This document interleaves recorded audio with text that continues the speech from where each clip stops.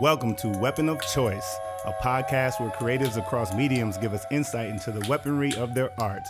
Each episode, you'll be hearing an interview with an artist who uses their art as a weapon of choice for social change and disruption, visibility and justice, cultural critique and resistance, among other things that ignite social consciousness and community action.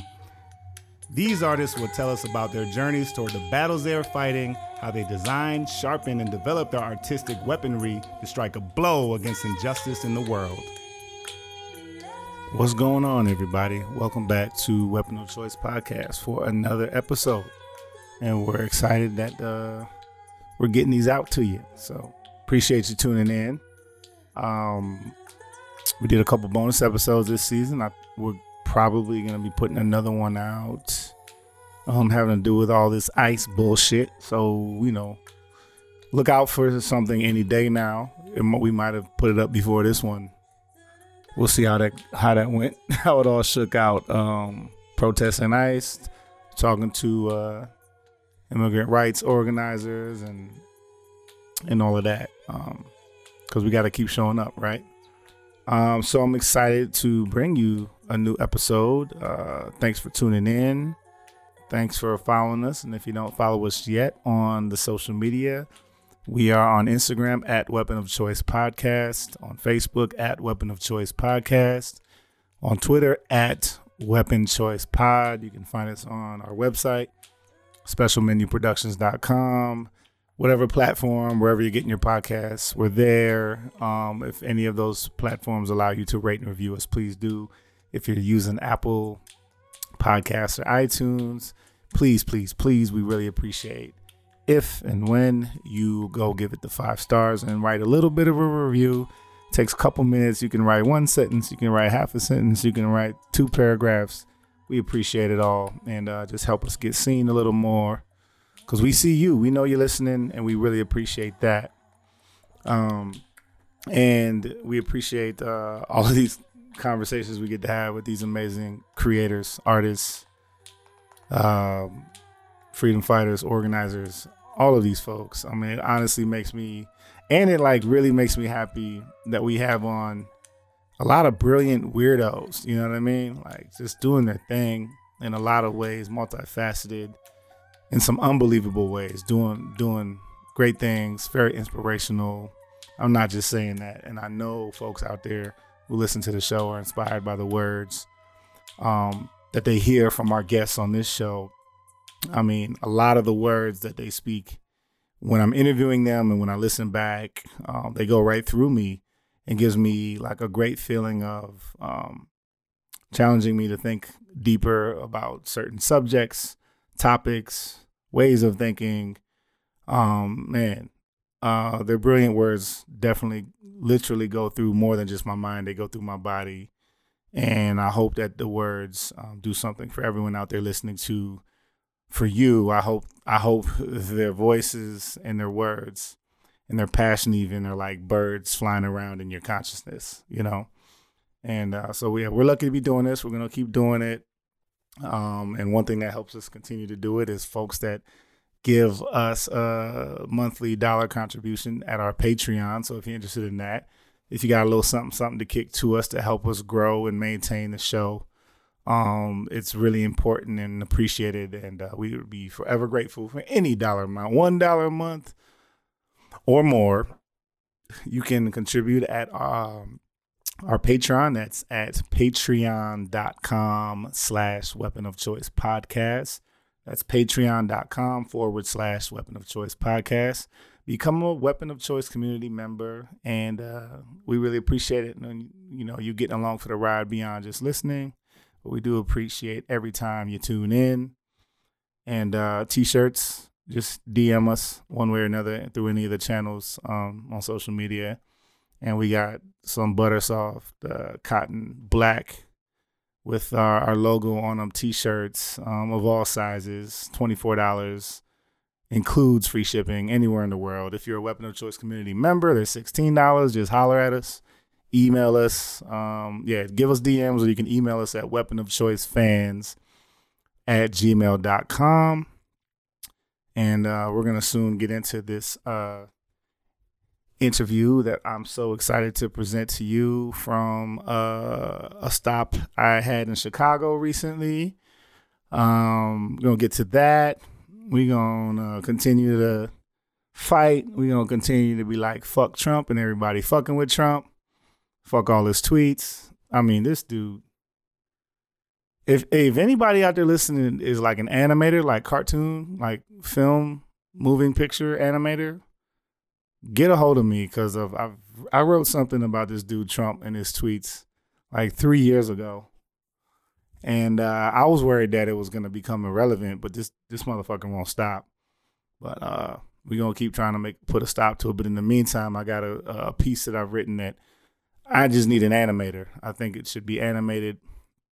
And it's crazy. It's hilarious. Of course, it's a dark comedy. Who are you talking to? But anyway, if you're an animator or know someone out there who is down to work with an independent artist, holla at your boy. So yeah, I was in Chicago, and I had the honor and privilege and pleasure of talking to Hoda Kotb. And we sat down actually at DePaul University for this interview. And Hoda is a political fashion creative. She's doing all sorts of amazing things. She runs an online platform, Juju Azad. That's the name of it at the moment. She's the founder of Because We've Read, which is a radical international book club. She is also a founding member of Blue Tin Production, an all-women immigrant and refugee-run clothing manufacturing cooperative in Chicago. She speaks. She organizes. She's an abolitionist. She's been part of campaigns to end surveillance programs and police militarization. She graduated from the University of Chicago a few years ago, and she's done a lot of research exploring the intersections of fashion, gender, and the state of Iran. I mean, Hoda's out there. Hoda is an inspiration to many, many people around the world. Her words are important, necessary, relevant, timely, needed, appreciated, and brilliant. I mean, this is a, well, you'll hear the show, but we met, and she's kind of just been an inspiration. Just her presence and her passion for the work she's doing and has been doing for some time, and the stuff Hoda continues to do, and things coming in the future are just like, everybody keep your eyes peeled, pay attention to Hoda Kotb, who's a powerhouse for many reasons. And so we were grateful to have her on Weapon of Choice. And so this is the interview with Hoda in Chicago. Enjoy, and we'll see you on the other side. My name is Hoda Kotb. I am Iranian American, born and raised in Oklahoma. I am a political fashion creative is what I'm going with these days. I run the online platform Juju Azad, soon to be Azadi, founder of the Radical International Book Club Because We've Read, and founding member of Blue Tin Production, which is an all-women immigrant and refugee-run apparel manufacturing workers cooperative. Beautiful. Hoda, thank you, and thanks for joining us on Weapon of Choice podcast. Of course. Thank you for having me. Now, so we actually met 2.5 years ago on January 29, 2017. Oh, wow. My first time ever in Chicago. I was just filming a little film. We got on the train to go home, and Muslim ban. Boom. Oh, my God. And I don't even remember that. we were at the airport. I'm actually going to close this door. Yeah, I was about to say, these people are loud in that bathroom. I was wondering where I remember you. And it was bad. I felt very guilty about it. And it was crazy in there. But I was looking down, and I saw a group of people huddled up. Like, they were like having a conversation amidst thousands of people. Mm-hmm. And then I took a picture. Oh my God. Oh, and good times. That's not even, I was like, they're plotting something. And I mean it like in the best like organizing protest way. Look at that. What were you thinking right there? I was thinking, you didn't like something. But there was like a cop fucking with people down there by the escalators. That might have been it. Oh, yeah. So then, I was struck by, if anyone like looks you up and you're relatively young, so to speak, and they're like, oh, how do they? Jess and I were just talking like, oh, he's 29, I'm 35. You're like killing it, and like when I say young folks are killing it, I say that's the iceberg. Like, watch out. And when I saw that huddle, I was just like, who is this person? Who is this person? And it turns out you are who you are. So that was just a good memory. And then we interviewed Marsha Belsky, who's a comedian based in New York now, but also an amazing shit talker. Also grew up Jewish in Oklahoma. Oh, Oklahoma. So what's going on with Oklahoma?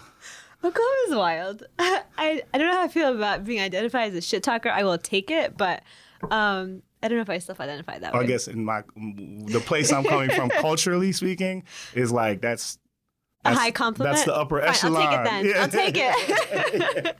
take it. Yeah, Oklahoma was trash. Oklahoma was horrible. Mm-hmm. Yeah. And so, if you can pinpoint a time in your life, if you can pinpoint a specific time, even better, or age, how old were you when you realized you're not normal? Oh. I mean, like in a white supremacist world, do you mean? Or like, I mean, I feel like I'm a normal human being. But I mean, in the best way. I mean, in the best way. Oh, and like. Creatively or otherwise? Huh. I mean, maybe I haven't hit that point yet still. Like, I feel like I felt like I was different growing up in Oklahoma as someone who's like visibly not white and like visibly Muslim. But I think that's if we use like white people as what's normal, which I don't. So that being said, I feel like I'm normal. I like it. So we're going to get into all the things you're doing, but what would you consider to be your weapons of choice, and what battles have you been fighting? I also think that's like a really interesting question, and not to like dwell on like the theoretical and just like take apart everything. But I also am wondering like how, like, I don't even know how I feel about the term weapon. That's come up a few times, but that's why we still ask it. So I think, that's something that I've also struggled with a lot as someone who like, I'm like, I feel like not like women are the future in like a white, like feminist sort of way, but I really do think that like any like radical revolution or systems change will be led by women of color, and needs to be femme. And that for me is really like important. And then, but how do a lot of this like sort of maybe misogynistic or masculine understandings of like system change, so like a violent revolution or like XYZ, how does that play in my understanding of system change? And that's to be something that like transparent, I'm still like working on figuring out and grappling with myself. But that being said, to actually answer the question, I think for me, arts is definitely the way in which I envision my role within understanding system change and my way of pushing for systemic change at a global level. I think that art and culture, and particularly fashion, which is I think the medium that I've taken up the most, really is a vehicle for understanding not only yourself, but also I think a broader society and culture, and being able to make a conversation about like international politics or imperialism more accessible by being able to talk about something that all of us engage in, and that's clothing. Mm-hmm. And you had a book. Yes. Iranian Street Style, is that right? Tehran Street Style. Yes. Tehran Street Style. How was that experience? I don't want to do the trite thing, like what was it like writing the book? Mm-hmm. But I mean, what were some things from conception to writing it to touring it even that maybe took you by surprise, that you learned some things about the actual pursuit that was the completion of the book that kind of like evolved in another way that made you think about things in a new way coming off of the book being finished? Yeah, I love that question. I mean, the whole book itself was sort of unexpected and a surprise. I wasn't planning on writing that book when I went to Iran. I was doing research for my thesis about the intersections of fashion, state, feminism, and gender within illegal fashion in Iran. And that was a lot of where my research was taking place.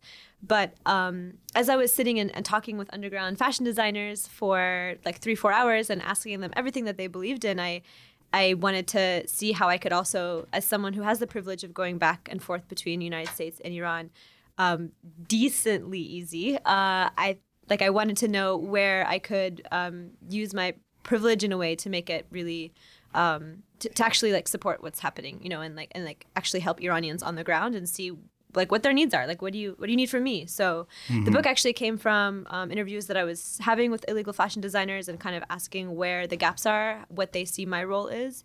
And a lot of them actually mentioned the same thing, in that they know my writing, they like appreciate my work, but my work up until that point had always been like anti this or anti that, with almost like a white audience in mind.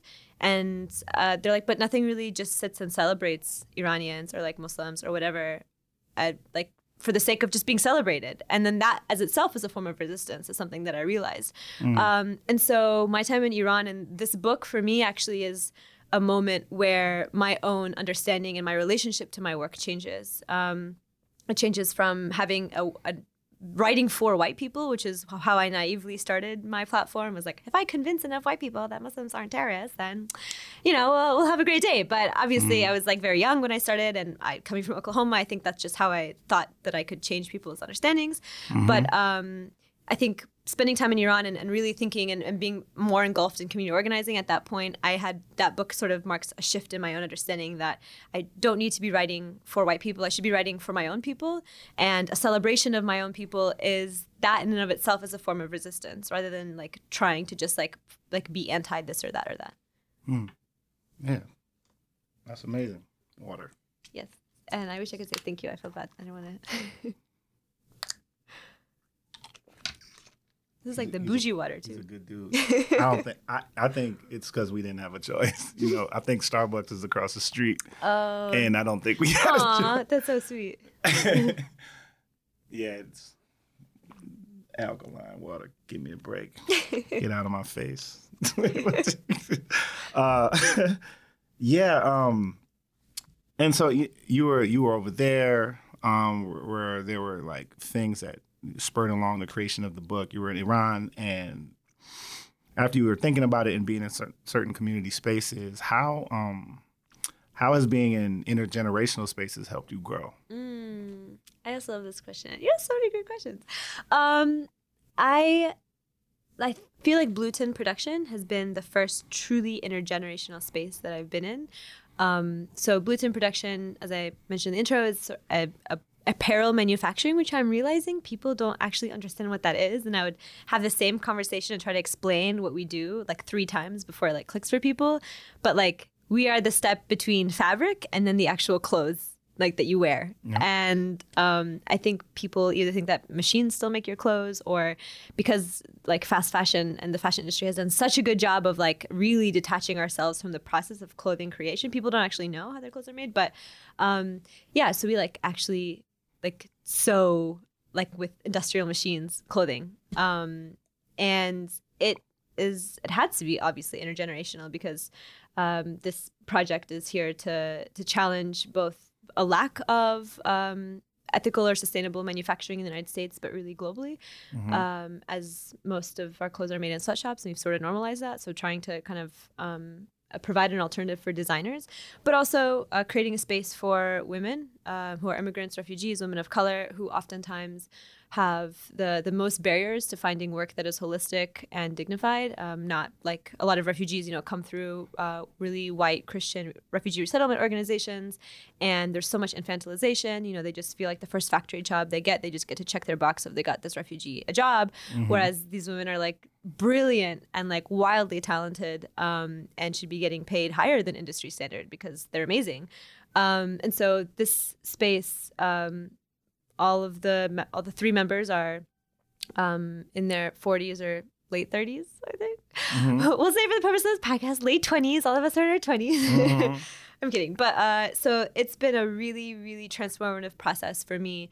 Not only just like being in a space that carries so much trauma, as each of them, have a lot of trauma that they faced before being in the space, but also just being in places where these are like mothers, these are aunts and community members who really are holding it down. And that's been so transformative for me in my own relationship to I guess, in a way, womanhood and my own relationship to being Muslim, being immigrant, sort of almost like seeing what that experience is just like really, really powerful and so absolutely integral.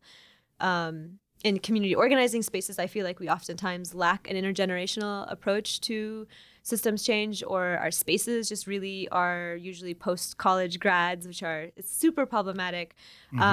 Because it's really silly to feel like we can go into like a mosque or a church or any other place where like our elders are and try to explain imperialism when they've lived it, you know? And I think we take for granted the experiences of the elders of our community, that there's so much to learn from, not only like as they're our ancestors, but also just in the immediate, like, okay, if Trump, God forbid, has a Muslim registry, well, we've already done that. The United States already had a Muslim registry. Let's talk to people who are registered. Let's talk to people who are in that process right now. These child concentration camps, like we have concentration camps before. Let's talk about how we can actually, with people who have been through that, have organized around that. There's literally so much to learn, but I feel like our spaces don't often are not as intergenerational as they should be. But that's such a disservice to all of us.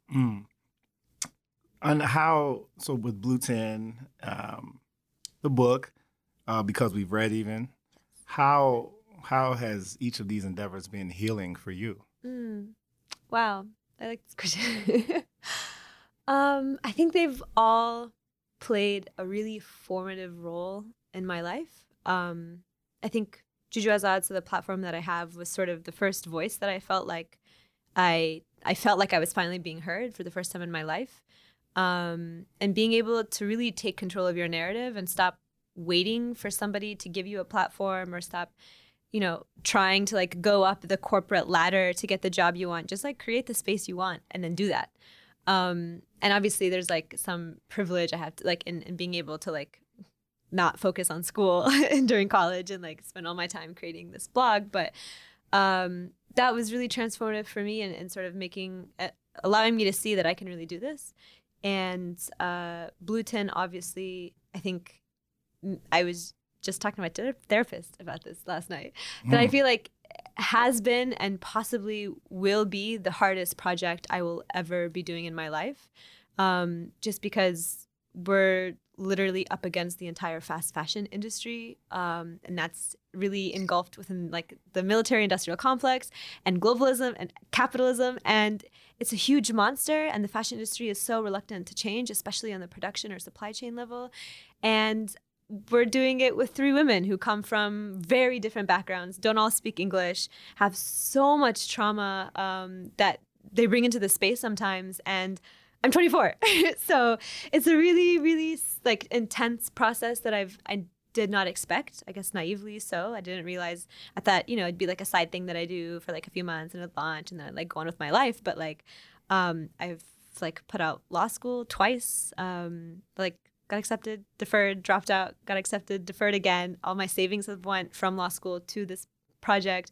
So congratulations. Thank you. But like, I don't know, maybe I'll drop out again of law school because before I start, because I'm real, like my whole life is now centered around this project, because it really, I feel like for me is the embodiment of something that I always feel like I hope that I live up to, is just imagining the world that I want to live in and then work toward building that.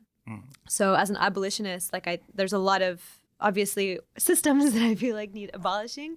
Fast fashion is one of them. And this is what I feel like is my like abolitionist practice, is being able to build up Blue 10 to be successful on a global scale, that it really can hopefully cause a systems change down the line. And that's something that I truly, truly believe in, but is so intense.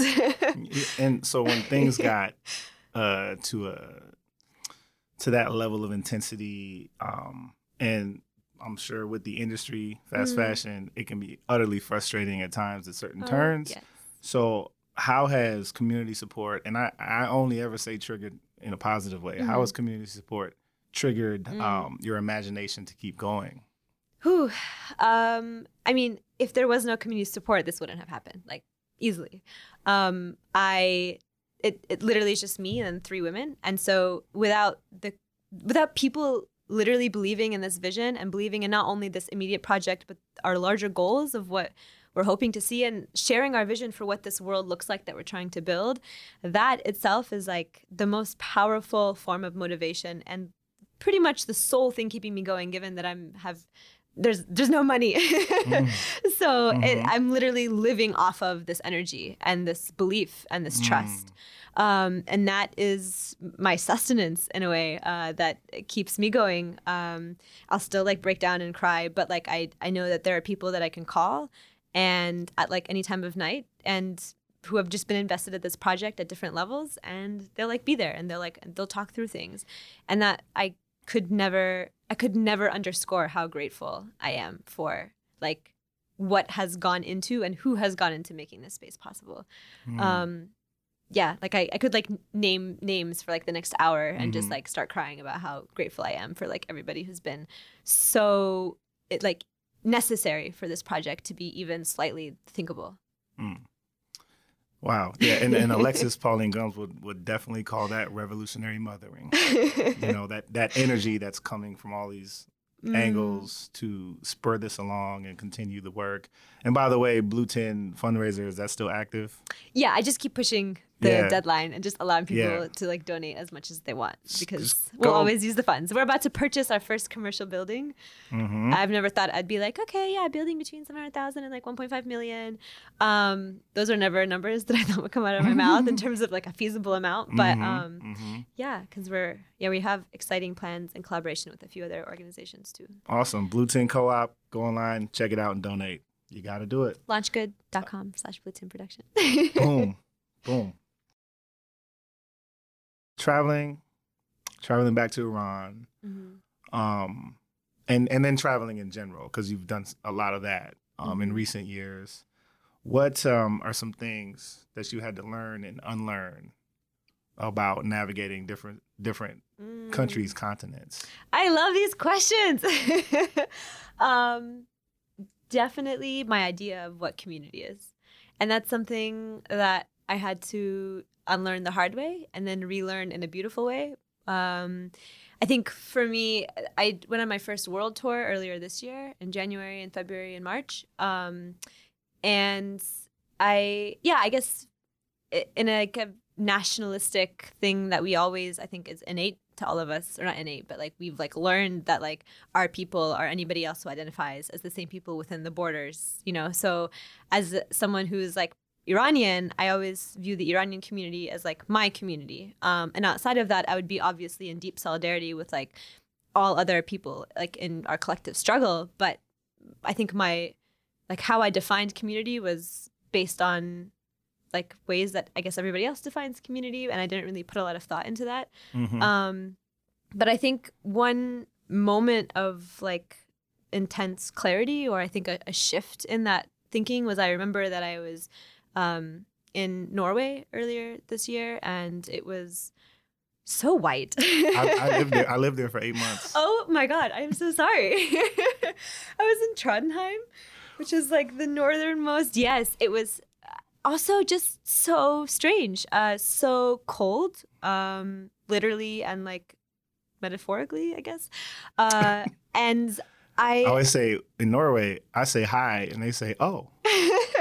Yes, exactly. And like, that's just so like, like it's just wild to me. But like for me, I remember looking up, like I was like, okay, I want to see where people of color are here in Norway. Like I'm here for like 4 or 5 days and I'm giving a few talks, but I really want to connect. Like, how do people survive here who are people of color? And I looked up, I remember at that moment, I was like, okay, well, what do I search?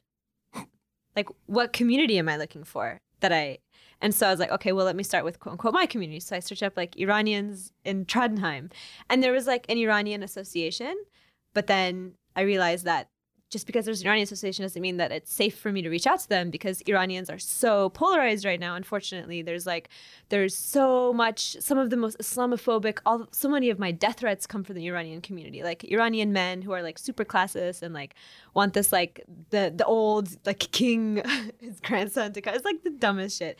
And so it's like super unsafe. And I felt like I couldn't reach out to the Iranian community because I'm visibly Muslim and I don't know where they stand on politics or Islam. And therefore, I was like, okay, so I can't reach out to them. I was like, who do I reach out to? And at that moment, I was thinking a lot about like, wow, what does community mean? And like, if I had to like, suddenly if I was dropped in Norway, like where would I build and who would I start building with? And those were questions that I started thinking about in that moment. And then I remember that I was in the airport, Norway, going to London right after that.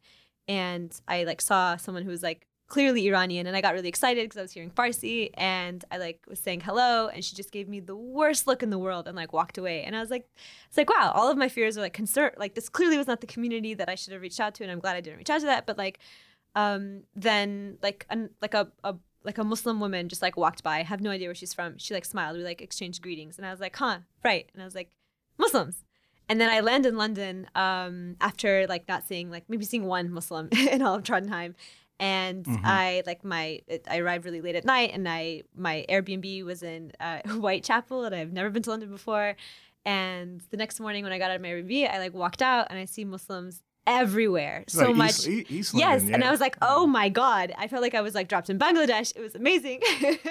And it felt like home. I've never been to Bangladesh, but like I was like, wow, like I understand exactly what's happening here. And even like there was a BBC reporter on the street who like came up to me. They're like, what are your thoughts on this incident that happened last week? And I was like, I'm not even from here. So it was a really wild experience to go from someplace so cold to someplace so warm. And then also just thinking really critically about the talks that I've been giving, who's been showing up, and then like the types of engagement that I get. And it's always people of color, and particularly Muslims. And for me, that like, it's so beautiful because I feel like in this international tour, my understanding of community is now like so much more expanded. And people who I will like point to and be like, you're my people, isn't just like maybe people who share my ethnicity. And that is something that it was, I think, easily the number one thing that I'm grateful to have learned throughout this traveling. And these lessons are just community combined, but they're so much more personal than that, you know, you're just in law school. I mean, they can be, right? Like, yeah, because that reflection is that's like something that Trondheim to London that will never like really fade away in your memory too far. You know what I mean? And that's incredible. Yeah. Because sure, at a university there's an international diaspora student body, no matter how little or big. But that is and that's what. And then you find yourself in all of that. You probably learned a lot about where you're from, this country, and being gone. Oh, the United States. Yeah. Again, outside of the academic, outside of the literary, because you're a writer. But like, is there something like that stood out that you learned about being back home? That wasn't just. I mean, we can rattle off the political shit, but like, you know, for yourself. I think, I guess, I mean, on the point of community as well, I think. Something that I was kind of keeping and analyzing in the back of my mind as I was traveling was people of color in the major cities that I was in. So Paris, London, Trondheim, and then Chicago, and then Edmonton in Canada. So those are some of the major cities that I was having most of my talks in. And people of color were in such different places in all of those cities. And that's something that I also found very, very interesting, and like was thinking through both like what I've learned as a person of color in the United States, but also like what Black history, particularly in the United States, has to like offer to so many other communities globally, just because that history is so long and so deep here. And for example, like thinking about like the relationship between London, people of color and Muslims, and in the United States, and then going to Paris and being like, oh yeah, we're fighting for the government to see us. But I was like, it's funny because we're fighting for invisibility almost in a way.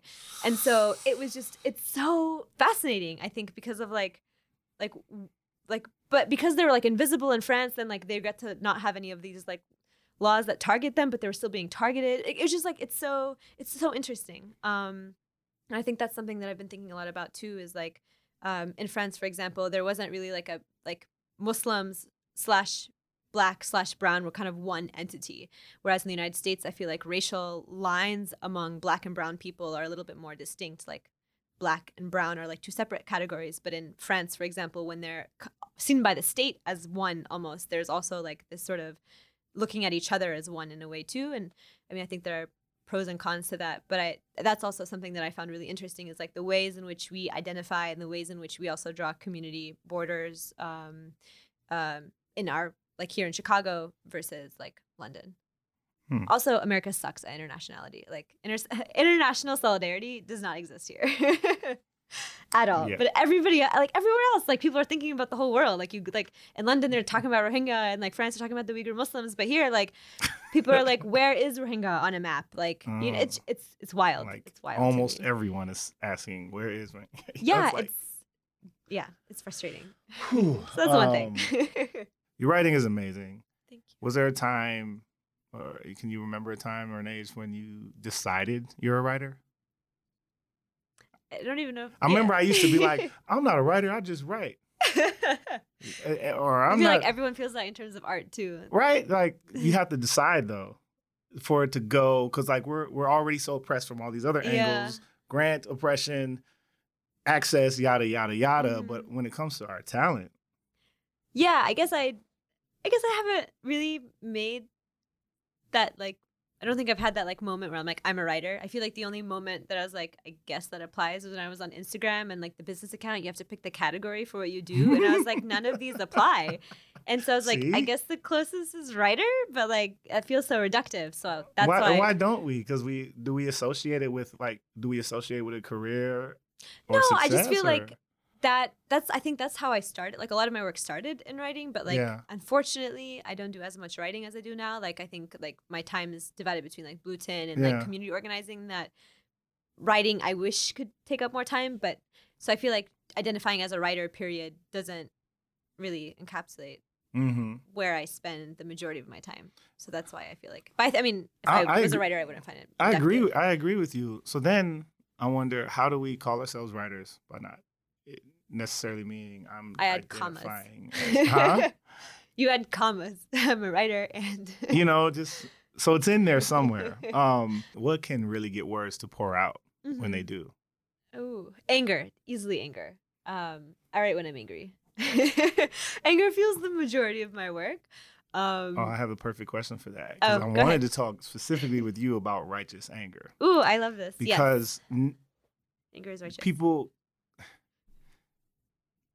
First of all, if there's any argument to be made from a woman, people call it anger. People, mostly men, obviously, but like 99% of it at least is righteous anger. It's all righteous anger. Yeah. How do we honor righteous anger? Who is we? Just your thoughts.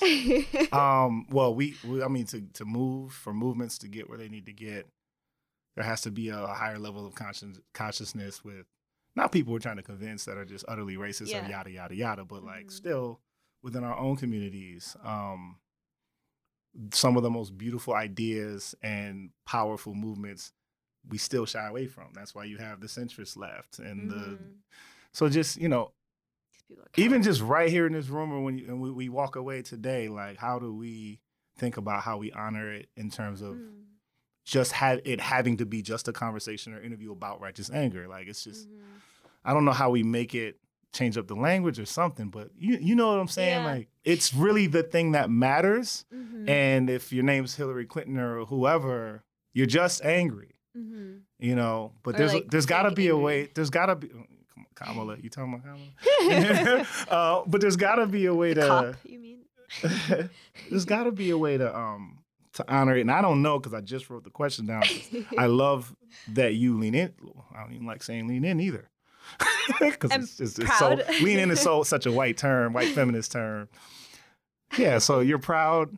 Yeah, I don't know if I have an answer to that. I'm going to be honest. I think. So I feel like I get called angry a lot, and I feel like Black women get called even like angry even more than me. So I know that there's also like I also like look cute and like innocent, so I don't get called angry as much as like.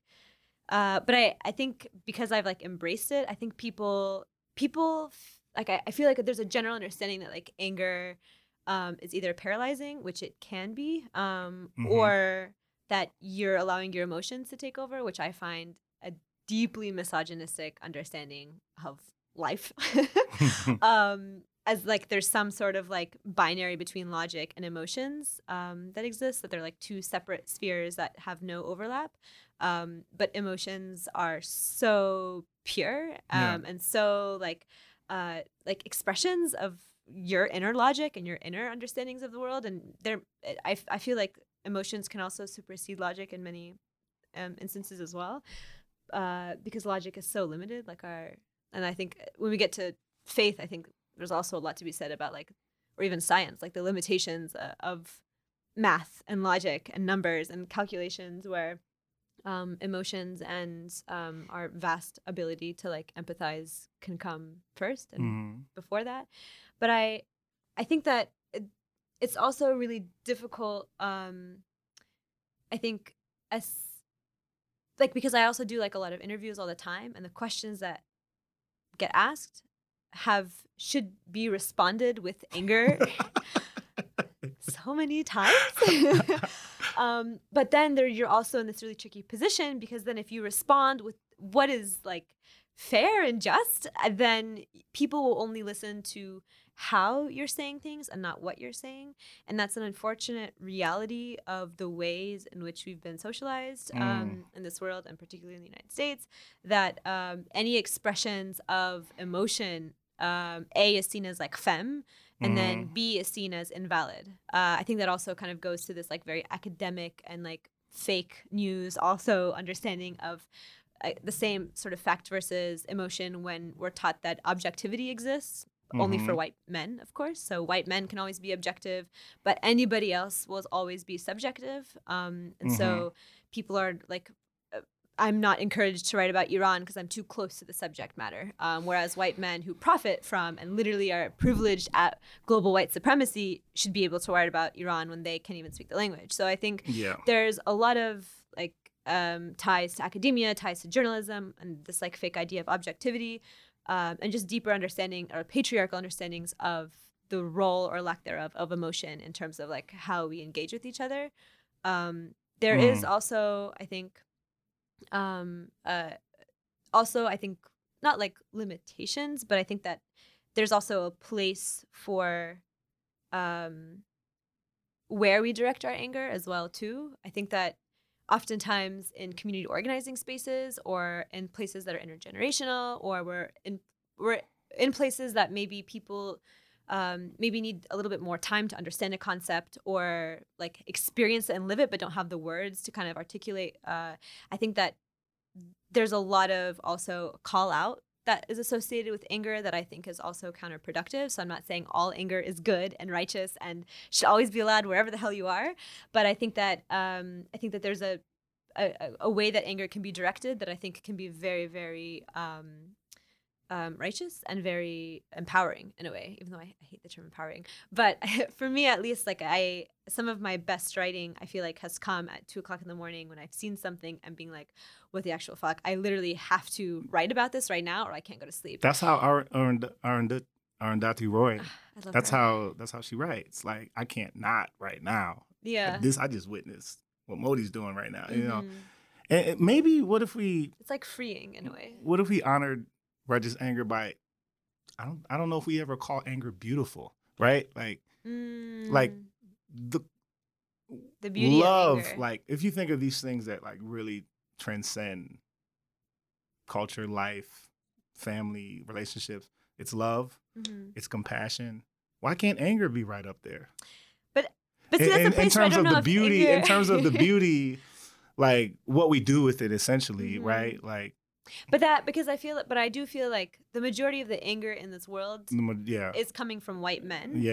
And unnecessary. So I do hesitate to call anger maybe beautiful because it's still it's still the downtrodden nature of it is still too pervasive and violent. But I mean, like, I think almost any emotion can be positive, or like happiness can also be negative if it allows you to just like feel comfort in terms of like not doing anything and just like an apathy. I think that those could be also aligned, or you could be happy because you like believe in your community and you're like spurred into action and you want to have buying love. the 10 shirts instead of the one exactly ethical purchase, right? You've read my writing. Yeah. So what does patience mean for you? Good question. I have no idea. I am very impatient. Yeah. And that's something that like where everyone knows you to be impatient, like seriously. Well, I feel like in any relationship I've been in, I'm very impatient. I am, and that's something that is a pro and a con. I think I'm impatient for other people to like get their shit together. So that's why I sometimes will just step forward and like those photos that you took, just like huddle and like organize something, or decide that, okay, something needs to be done and I'm not going to wait because I don't have like kind of the same thing that the anger, or it might not plays. Even get done if we wait, exactly. Right? So especially as creatives, right? Definitely. Yes. Meetings that don't need to take place, for example. But so I'm impatient in that way. Mm-hmm. But I'm definitely, I think patience is something that I've been getting a lot better at through Blue Tin, and I think that intergenerational space has helped me so much in just being able to like breathe and like stop and like check myself. And I'm very type A, like timelines, deadlines, everything is like on my planner that I handwrite. But for Blue Tin, because that's not something that I can put a timeline on, because it's like other women's decision too, and it's their like emotional health or like mental, like are we emotionally ready to work today, and that's something that I can't be like, everyone needs to be ready, by like next Friday to like get 5,000 pieces to make, but like, and that's so hard for me. So this process has been really important for me in our like learning what patience means. Sure. So I don't have an answer for you yet. I'm still working on figuring that out. When you see positive fruits of patience, do you find some peace there? Yeah.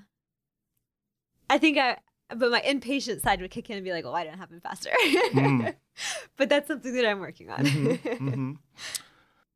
What are you tired of hearing? Oh, God. Where do I begin?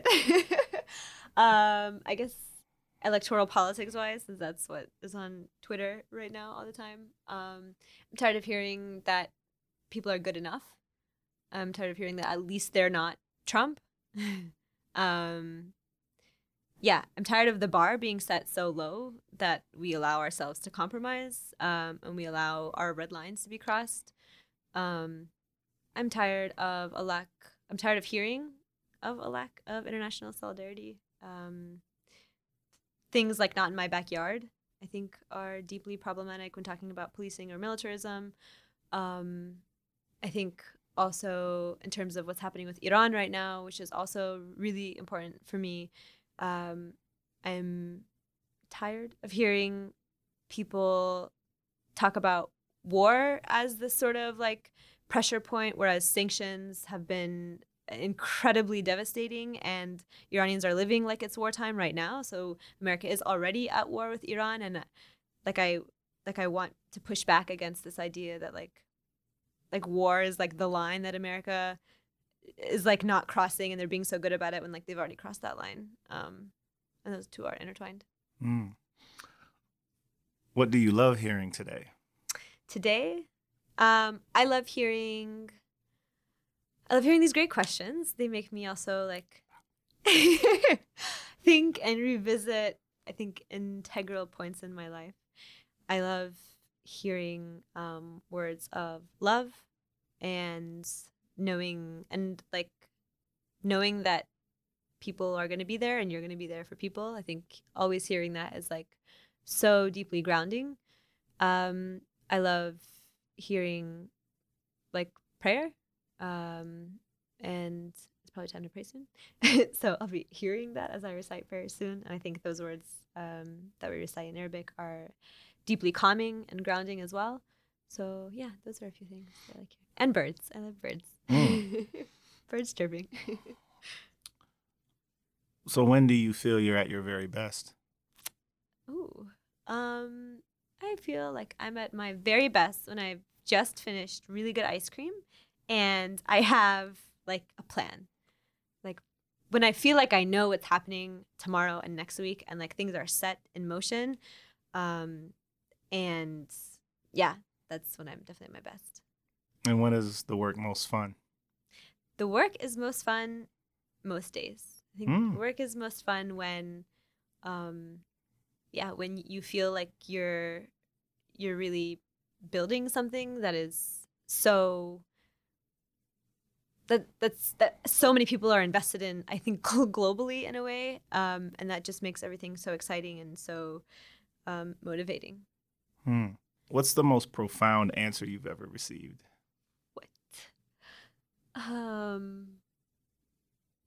Wow. Whether someone told you something or something came to you. Oh, an answer. Could be from within. Could have been someone said. Can it be like a feeling? Yes. I think whenever I'm at like a high with my spirituality and I'm like in a very good place and like it feels right. And you just feel like everything, all of the struggles that you've been through, like everything had just happened for a reason up until that moment. And that I guess is, that's the best feeling that I felt, or like sign, I guess, that puts me in a good place. What's the most profound lie you've ever been told? Oof, that's a hard one. What is the most profound lie that I've been told? That America's trying to spread democracy? I don't know. That's not very profound. It's like basic. That one didn't smack you in the face, but I'm sure like some realities have been like I mean, I've heard like a lot of bullshit, but like none of it's profound though, you know, like I guess we're doing all right so far. Okay. What do you want the listeners to know? That you got this. Y'all got this. You got this. You got this. It's doable. What art are you currently taking in that is recharging you, giving you life? Ooh, Childish Gambino's music and Chance the Rapper. Always, right? Now. Just the windows down, and the weather's so nice, and then some like really good tunes, and instantly mood is elevated. Do you watch TV, films? Yeah, I watch a little bit of Netflix. Yeah. Anything engrossing? Embarrassingly or otherwise? I recently discovered Jane the Virgin. It's cute. I like it. Okay. I'm also on like the 10th time watching The Office. Okay. Yeah.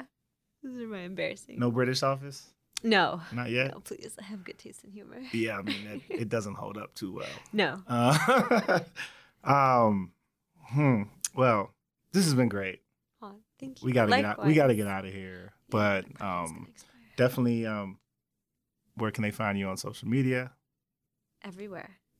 What do you go by? Hoda Katibi, so HODAKATEBI on Instagram, Twitter, and Because We've Read on Instagram and Twitter, and Blueton Production on Instagram, and then launchgood.com/Blueton Production to donate, which you're pointing to on your. Yes. Oh, and jujuazad.com. Although we're about to have a rebranding, but JOOJOOAZAD.com for my angry writing.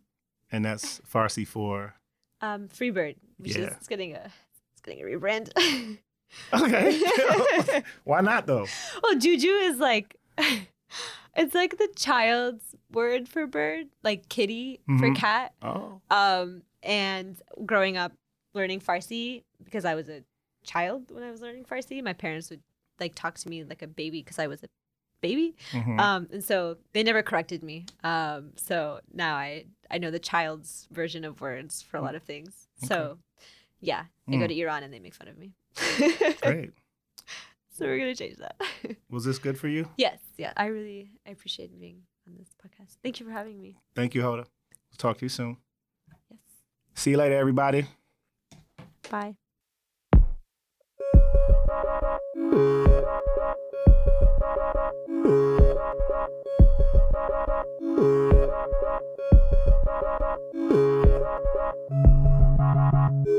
Thank you, Hoda, for your time while I was making a stop in Chicago.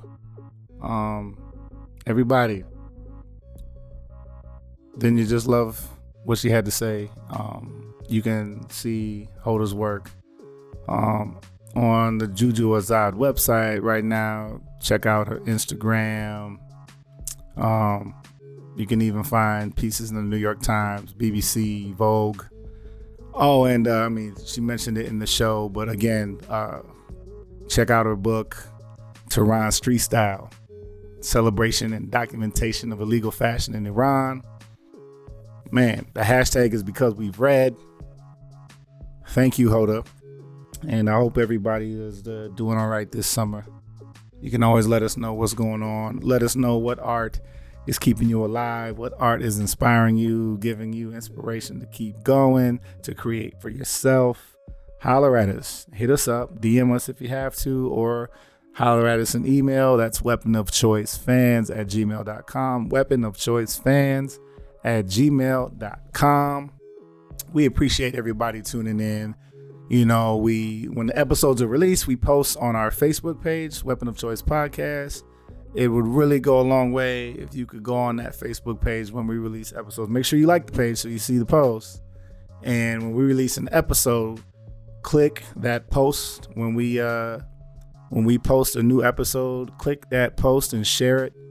And we really appreciate that. We need as much organic reach as we can. We're just a little independent podcast out of Minneapolis, but we won't stop. And we're grateful that we still have the fire, and that we're going to always have the fire to make this show and make sure that it goes down in history as documenting and collecting the stories of these dope ass people, these dope humans, these dope artists. So thank you. Spread the word, tell your people. And I appreciate those of y'all who continue to listen and continue to show us love. We will be back soon with another episode. Might be a bonus episode. Might be an interview. We've got Andy Allo coming soon. Check that out. Keep rocking with us. I'm rocking with you. Holler at us anytime. And it's a blessing to be doing this. And Andrew and I will be back soon. Peace and love, everybody.